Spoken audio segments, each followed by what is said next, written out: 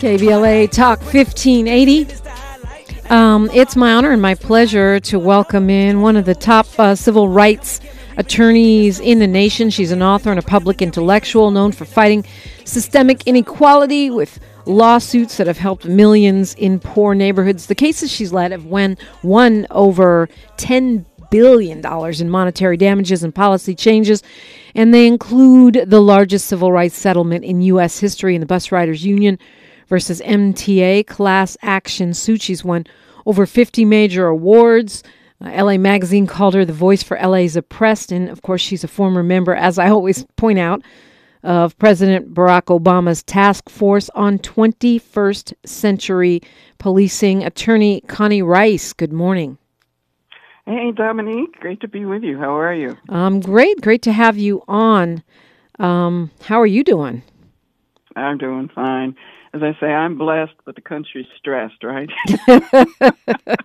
Yes, indeed it is. Well, you've written an op-ed for the LA Times, and I think it's really interesting, and I love that you did this because I feel like, as I said earlier, we're at a crossroads. We're about to pick a new district attorney, and the mayor's about to pick a new police chief. It doesn't get more pivotal than that, does it? Not for criminal justice, it doesn't. That's right. So you said you start off by saying the next chief of the LA Police Department will need to be a turnaround wizard. And despite the fact that you've spent plenty of time both suing and working with the LAPD, you say you don't think the department is in a good place right now.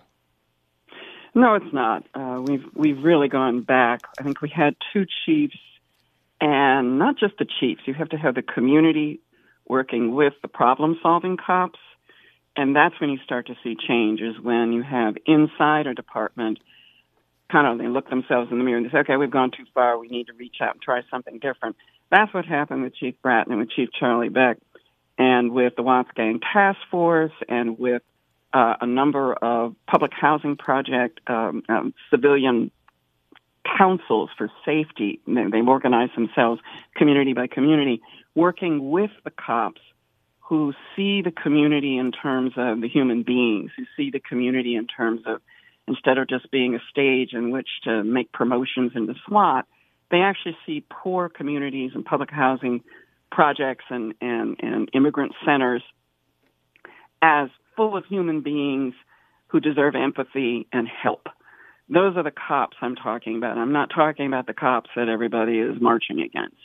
So when those cops bond with community leaders, street leaders, as well as institutional leaders, neighborhood by neighborhood, and they do safety plans, Dominique, you get away from the mass incarceration suppression that the brilliant Michelle Alexander wrote about in the new Jim Crow.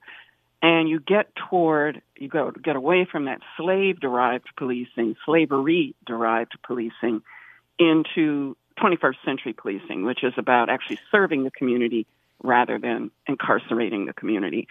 So we got away from all that with Chief Moore, and he brought back the old guard. There's nothing, if you want what I just talked about to happen, you can't have the old guard enforcers because they'll go back to the days of gaslighting you. And they'll tell you, yeah, trust, community. But then behind the scenes, they're destroying the community safety partnership projects. They are targeting the problem-solving officers who are close to the community. They're driving out African American. And I don't say this, they're doing it intentionally. They're just allowing the elements that are racist inside of policing to take over the culture, and they're not pushing back against them. That's what my editorial says. Current leadership in LAPD has utterly failed. In fact, they've papered over and suppressed complaints from African-American officers, black officers in LAPD, who have said, look, we're seeing stuff on social media that's clearly anti-black, clearly anti-Black Lives Matter. We're seeing stuff that we're getting challenged. Their African-American officers report daily. They get challenged. Their loyalty. Are you with us? Are you with them? So LAPD is sheltering binary racial thinking, and the leaders are actually on record telling people we don't talk about race because talking about gender and race creates problems. That's the mindset that my editorial is written to oppose.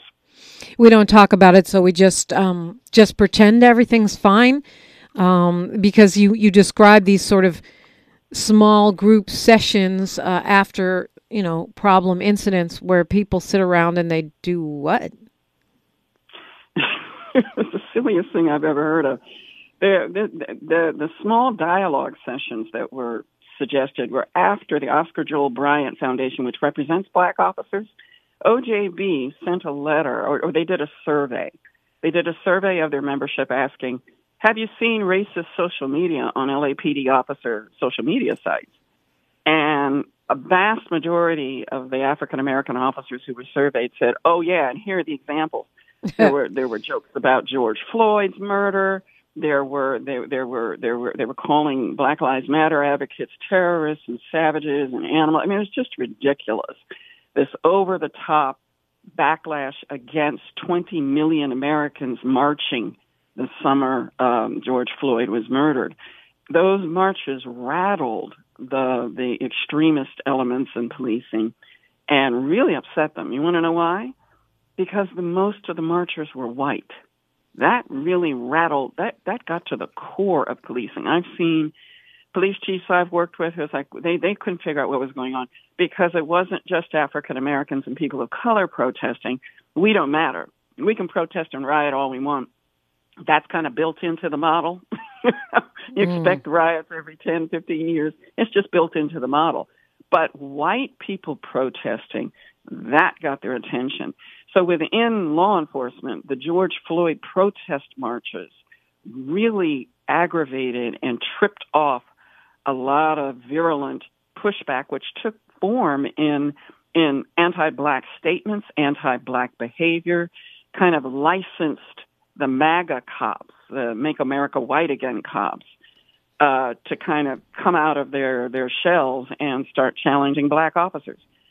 Dominique, to me, African-American cops, African-American police officers are the canaries in the coal mine of policing.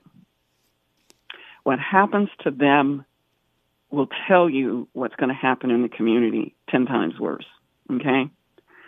And when you have a leadership of a police department that is cruel, indifferent, Machiavellian, kind of narcissistic, the leaders don't care about the officers, they care about themselves and their power and their control. They kill the messenger. They don't want anybody bringing up any problems. They punish officers who raise their hand and say, look, we need to talk about this racial stuff because Black Lives Matter is raising legitimate issues, which is what 68% of black cops feel. Well, 77% of white cops feel that Black Lives Matter is not, and that the George Floyd protests were not for a good reason. But the majority of African-American cops do. And so I look at them as a bellwether. I look at them as a canary in the coal mine of policing. And when they are under siege, when African-American cops are under siege, Houston, we've got a problem.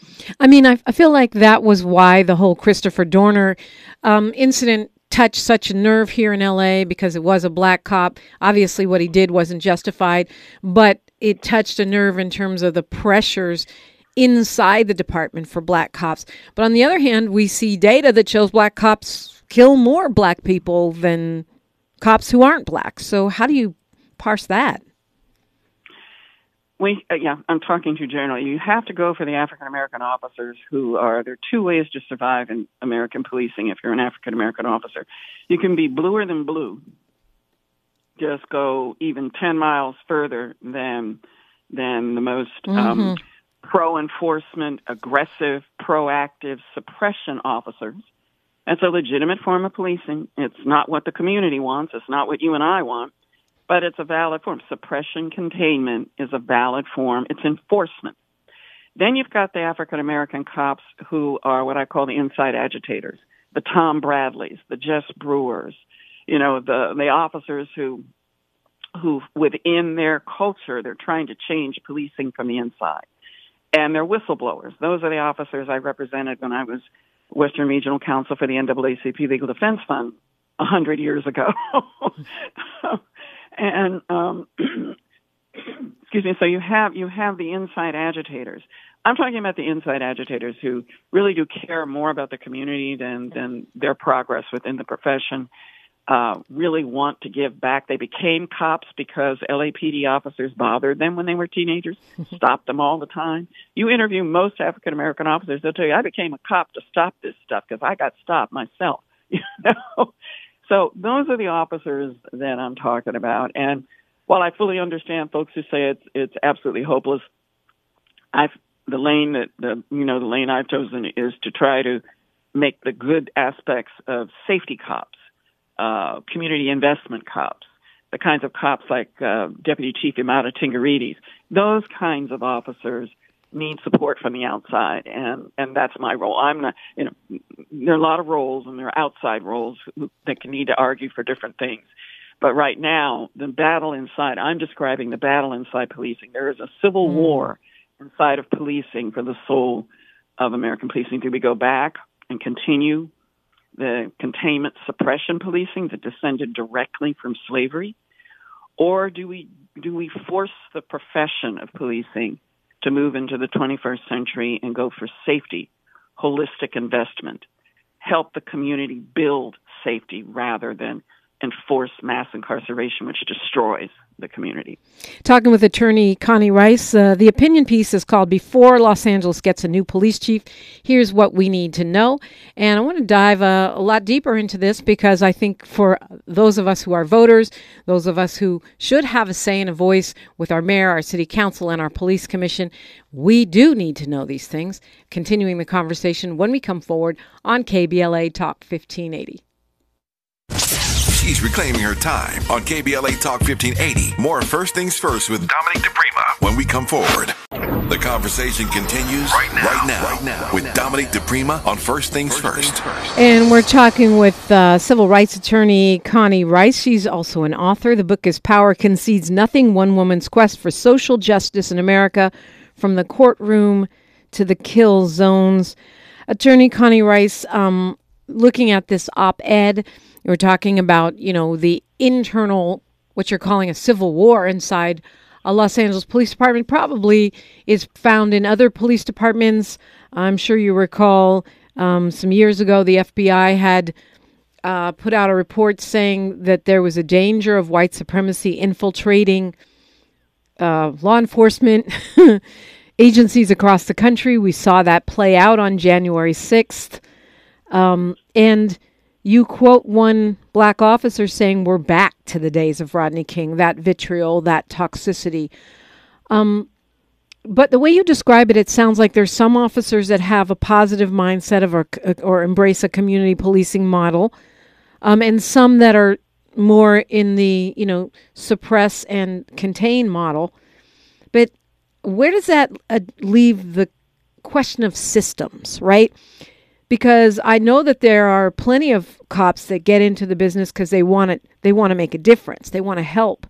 But then you can get channeled into a system that churns out people that, suppress and contain at best, and at worst follow a white supremacist path.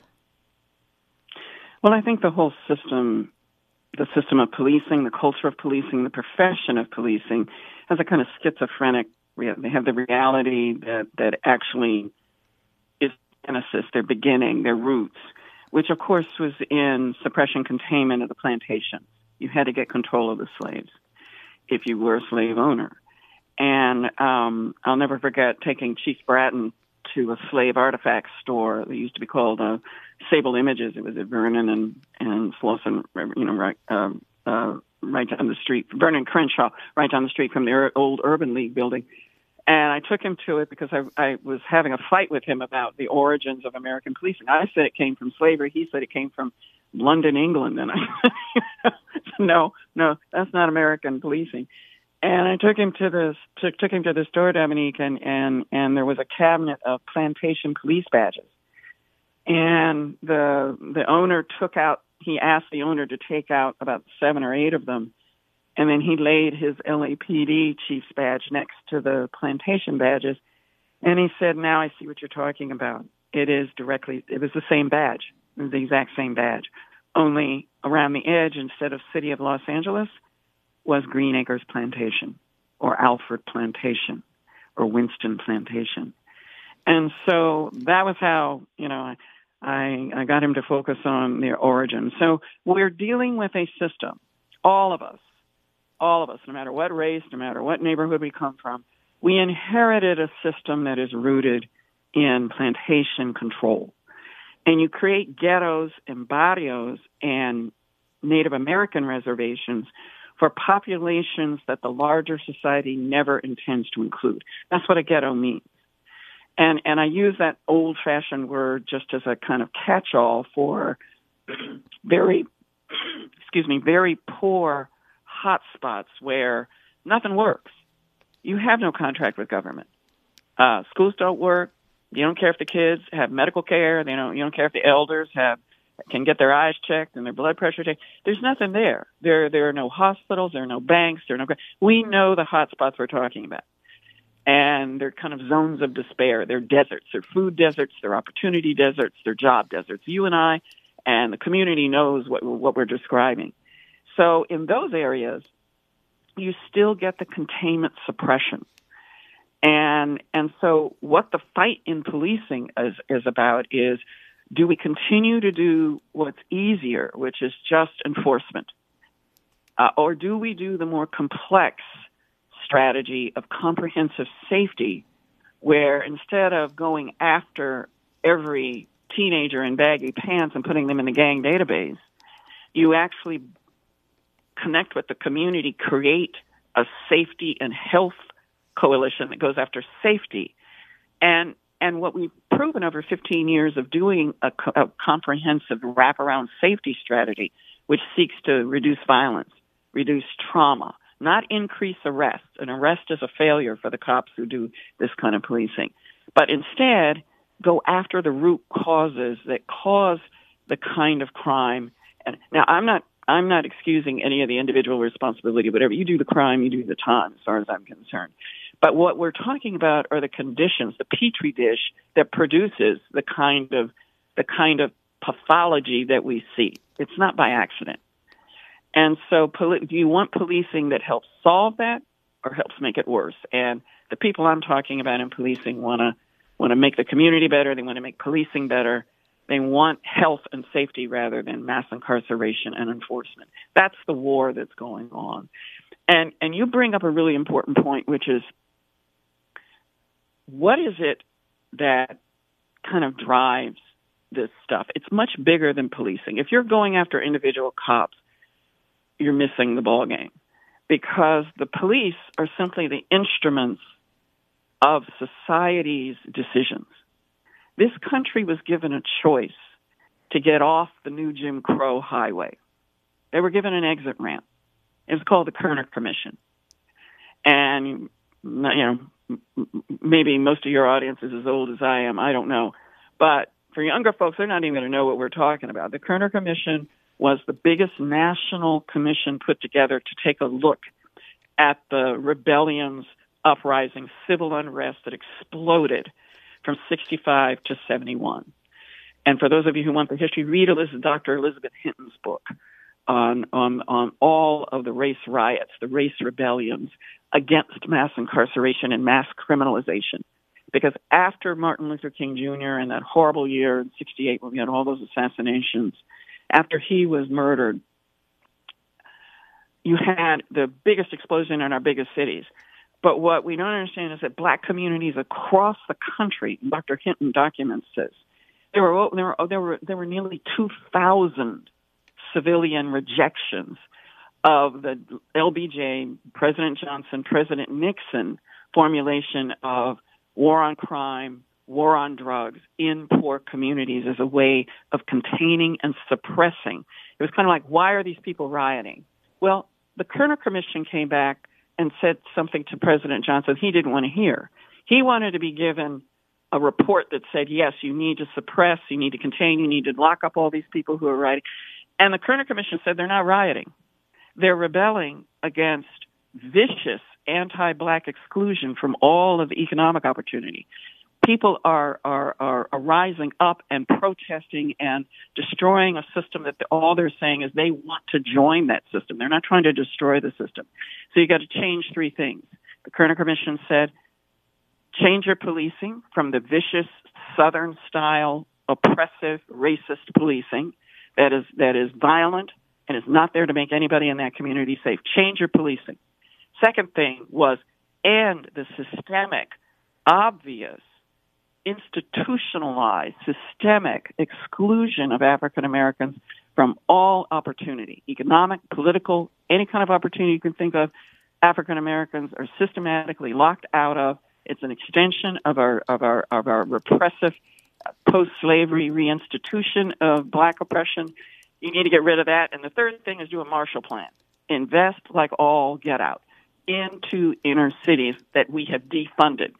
So it's really refund the community, end the racist policing, and end white exclusion, systemic exclusion of African Americans from opportunity. That was the Kerner Commission. That was our off-ramp. What did we do instead? The country said, no, we're going to continue down the road of the new Jim Crow. We're going to build prisons.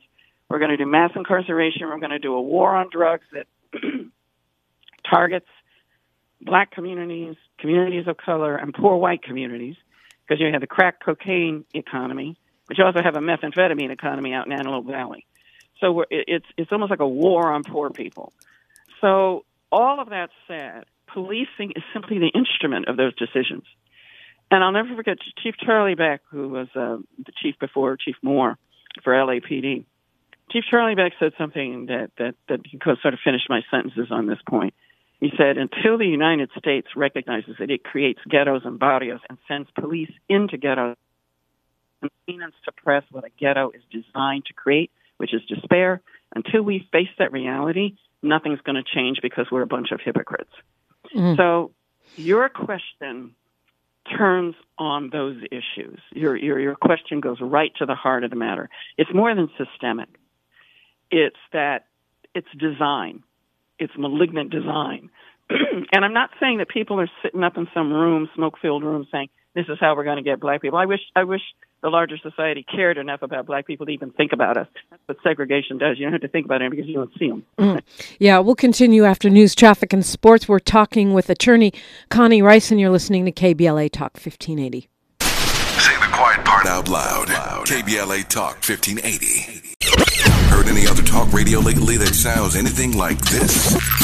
We didn't think so. You're listening to unapologetically progressive KBLA Talk 1580. Wow. Okay, I can't believe we're halfway through this conversation with attorney Connie Rice, and I've got like 75,000 questions that I haven't had a chance to ask yet. I'm going to try to get to as many of them as I can.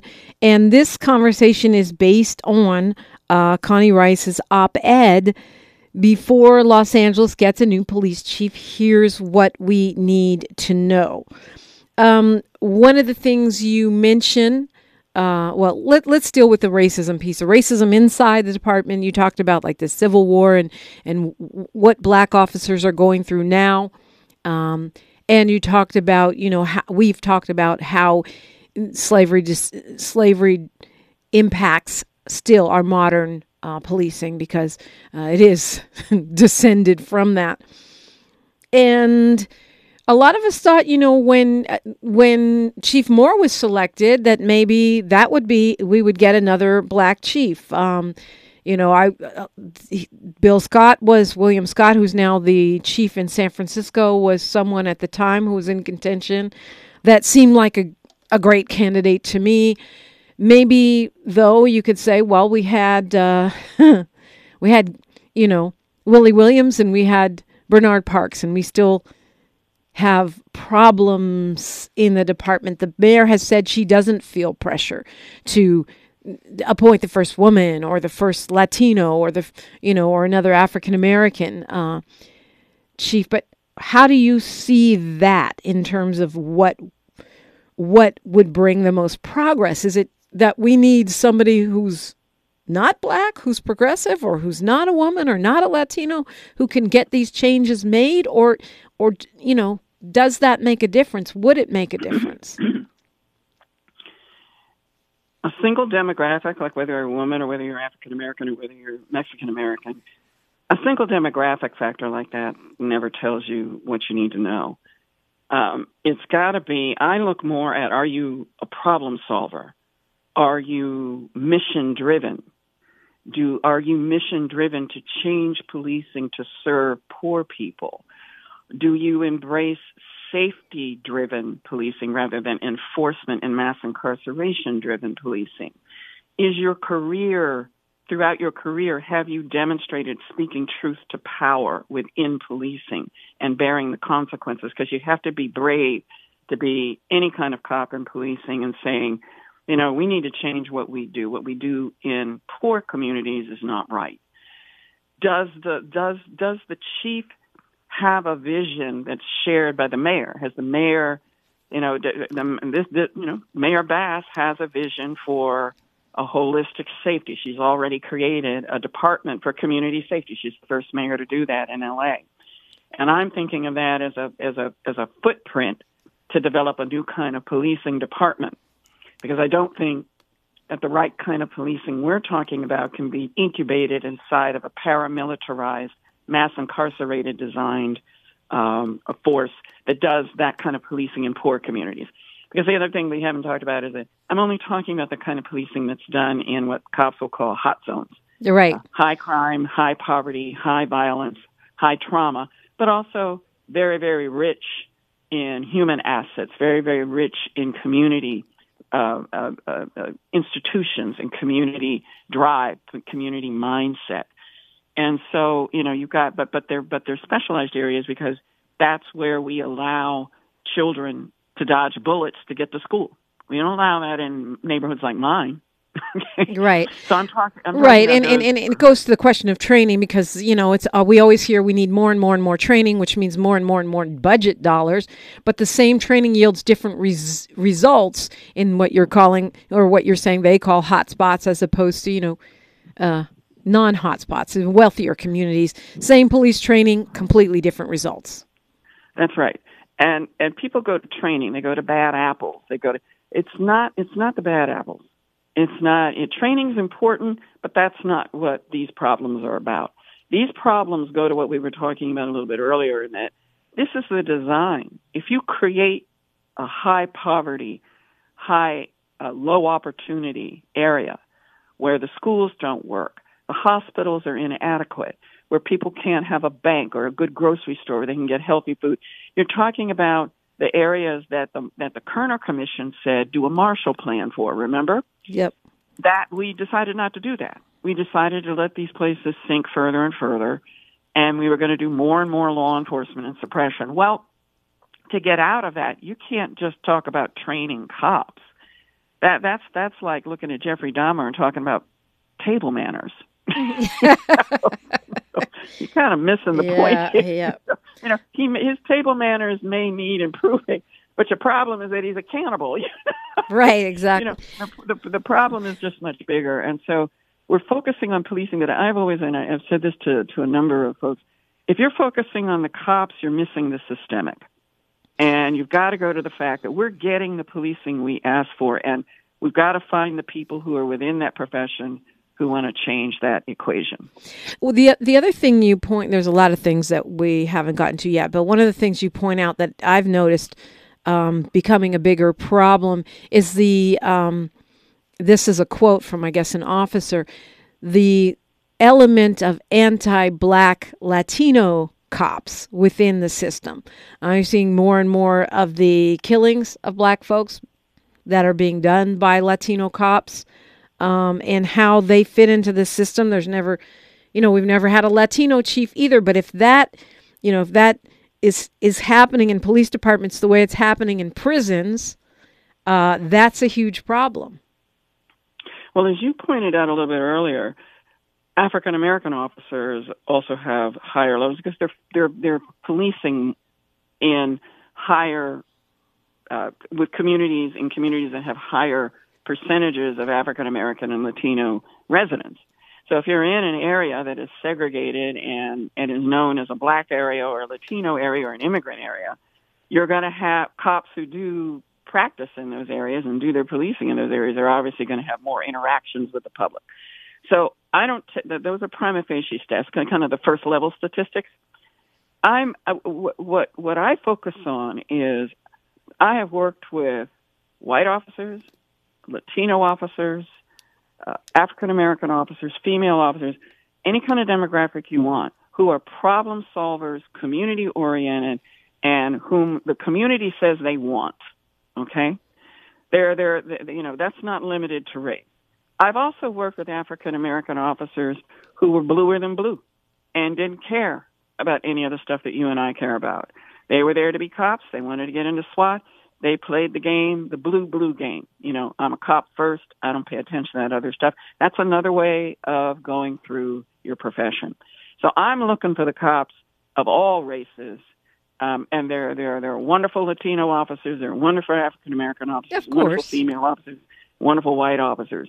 So I'm talking about in my editorial the quote that you have from the African American supervisor who was here in the Rodney King days.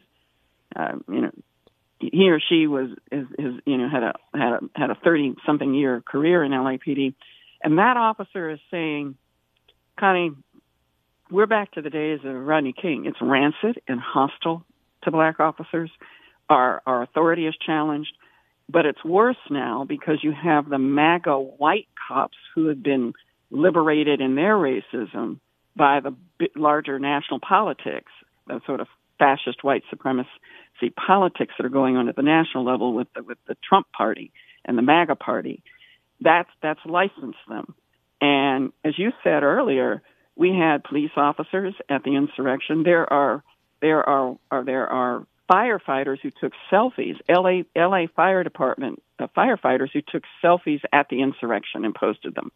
And it's Fireman for Trump. You can look it up. They're here. They're in our fire department. So you've got the MAGA stuff. You've got an anti-black faction within Latino officers. But it's not the majority of Latino officers. You got to remember, this is a majority Latino police force right now. The largest ethnic group inside of LAPD is Mexican American, and I'm happy about that. That's a great thing. The thing that we have to make sure is that whatever dominant group there is, I don't care if it's Italian, Mexican American, African American, they need to be the cops who care about the poorest communities. Mm. Yeah, we're talking with attorney Connie Rice. When we come forward, continuing the conversation, 2 points I want to make sure we get to. One, you state that due to the fact that the interim police chief, Dominic Choi, is a long-time LAPD worker and an ally of more, that we may never get the mayor may never get a real clear-eyed assessment of where we are and where we need to go. And the other question that we need to look at is this insider-outsider, because, we saw what happened with Chief Willie Williams. Well, if you remember, you don't remember, it was not the most effective reign, if you will, of a chief. How do we get real change? How do we get a real movement? Is it somebody from outside the department who, can be truly objective, or is it somebody from inside who, those inside agitators that you're talking about, that can make real change without being peer pressured or, blue on blued into business as usual? We'll talk about that when we come forward with Connie Rice on KBLA Talk 1580. More of First Things First with Dominic DePrima when we come forward. Ancestors' favorite radio station, and your favorite morning show host. Let's get back to Dominic DePrima right now. Right now, we are talking with author, public intellectual, and civil rights powerhouse attorney Connie Rice. Quoting from your op-ed here, it says, this means Mayor Karen Bass is unlikely to see a competent assessment of the deepest challenges that await a new permanent chief, which will only make it harder for her to tap the right candidate. How do we fix that? Well, you get an independent assessment, an assessment by folks who really know LAPD from the inside out, but are not part of the current leadership, who have to protect what they've done. And so the current interim that they chose is a very safe choice for those who don't want the problems on Earth. My editorial is saying, look, one of the deepest problems that has reemerged at a level that requires you to address it. Instead, what this set of leaders under Chief Moore has done is suppress any discussion of race or gender or other kinds of discrimination that's raising its ugly head again. And if you kill the messenger, Dominique, you're not going to know what the problems are. if you put the message out, don't bring me bad news, or you will have, you'll get freeway therapy. I'll send you out to Devonshire Division. If you're going to punish people for bringing issues to you, guess what they do? They bury them. What my editorial is saying is that right now the current leadership of LAPD is kill the messenger leadership. And they have suppressed it over and over and over again. They've been brought problems by African American officers saying, look, we got a problem here. And every time they're told, don't discuss race, it just creates a problem. It's too harmful to morale. What they're saying is we don't know how to counter this. We don't know how to deal with it as leaders of LAPD. So we're going to put our heads in the sand and pretend it's not there. Well, you know what happens when you do that. So I cite studies. When you've got 3 studies that tell you've got binary racial thinking, which means racist thinking, you've got serious radicalization because you've got the California state auditor saying you've got really toxic views against immigrants, LGBTQ, anti-black, anti-female. You've got this stuff raging and surging through policing in general, law enforcement in general, and you don't know how to deal with it. That's the California state auditor. So it's not just Connie Rice saying this. I cite 3 studies that say anti-black racism is surging within policing, and you need to deal with it. What I'm saying about the LAPD selection process is LAPD is in a state right now where you need an honest assessment. Sometimes things are okay. They're going in the right direction. LAPD is not on the right track. And when LAPD is not on the right track, you need an independent or less connected outsider who is fluent in LAPD to say, here's what's really going on. Here's what they don't want you to know. And we had a couple of former chiefs who actually did an autopsy on the failed protest response that LAPD had. They did not respond to the George Floyd protests in the right way. There are now 3 reports. Well, the first report was done by a former LAPD chief. They should have chosen her to be the independent assessor. So we'll see if Mayor Bass will have her commission get an independent assessment, because the interim chief, Dominic Choi, can't do it, and nobody else on the 10th floor, which is LAPD's leadership floor, executive floor. Nobody else on the 10th floor can investigate. You can't investigate your friends, and you can't investigate yourself. Yeah, that's true. You mentioned that Mayor Karen Bass has created an office of community safety, and she still has the office of public safety. So I guess it's similar to what we were talking about with the DA's race, where we don't have to choose between being safe or having reform. We can have safety and reform. You agree with that? Absolutely. We've demonstrated it. That's what the community safety partnership policing is about. That's what gang intervention is about. Gang intervention reduces violence on the streets at a level that saved almost $150 million over 3 years to the county. So we know, we've demonstrated the concept of holistic safety, wraparound safety. Go after safety, not mass incarceration. So we already know how to do that. But the current leadership in LAPD does not believe in that. They want to go back to the easier policing where you just do shock and awe. You just stop everybody you see.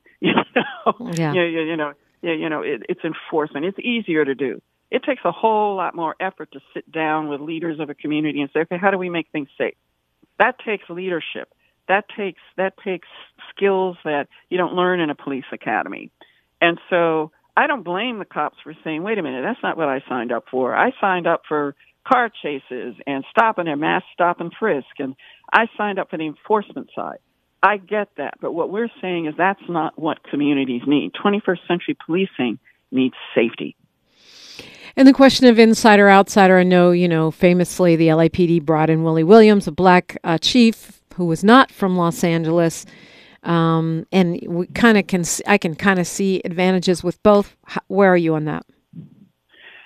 Here's the deal. You can't just choose a chief. Most commissions, police commissions, and most mayors make the mistake of thinking, if I were interviewing, I would ask the person who's being interviewed, who's going for chief, who are you bringing in? Who's going to be your court? Like a king with a court or a queen with a court, right? Yeah, we saw that with Villanueva for sure. I mean, in the sheriff's department. Yeah. Who's your team? And so when Willie Williams was running, I knew that wasn't going to work. And I told Mayor Bradley that, and he kind of hung the phone up on me. He wasn't pleased with my reaction. I said, Mayor, this ain't going to work. LAPD will never let him be chief, and they didn't. So for me, it's not inside, outside. The most effective chief I've seen is Charlie Beck. The second most effective chief I've seen was Chief Bratton. He was an outsider, but he brought his mafia with him. He cleared out the top. He brought his people with him so that his program would get enacted, not sabotaged. Something notably you can't do if you're district attorney, by the way. Exactly. You get you get. Can. Huh? You can in your own way. You can create a shadow court. Mm-hmm. You can create a shadow court. You just have to know how to work the bureaucracy. Mm. Okay, Connie Rice for DA. But now, I mean, we're talking about, there's a lot of rumors going around about who could be that next chief. And we're also hearing there's going to be an exhaustive search. What do you think we, the public, especially those of us who consider ourselves reform-minded, progressives, what ought we be doing at this point?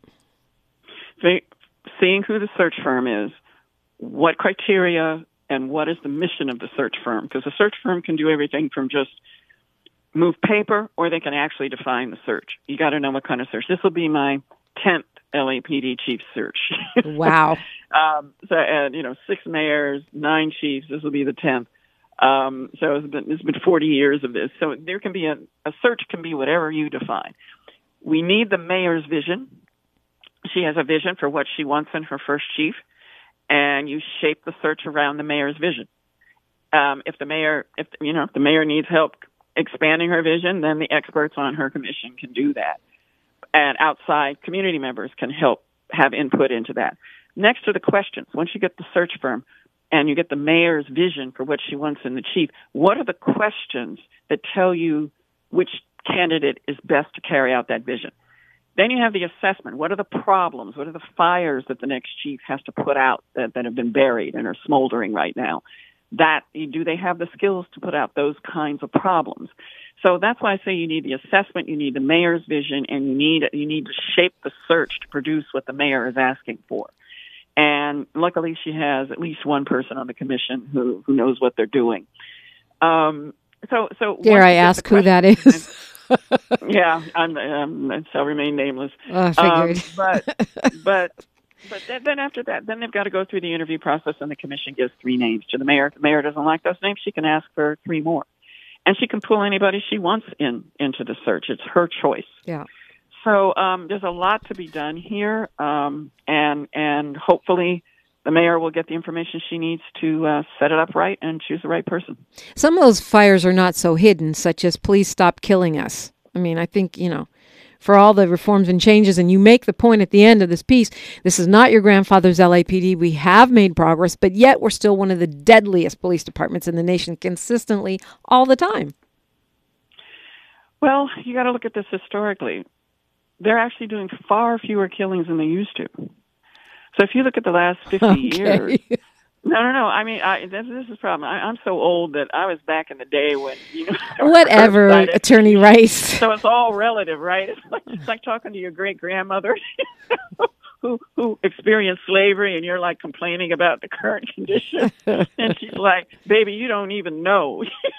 You have got nothing to complain about. Get out there and fight. So it's all relative. Now, what we're talking about, police have a license to kill.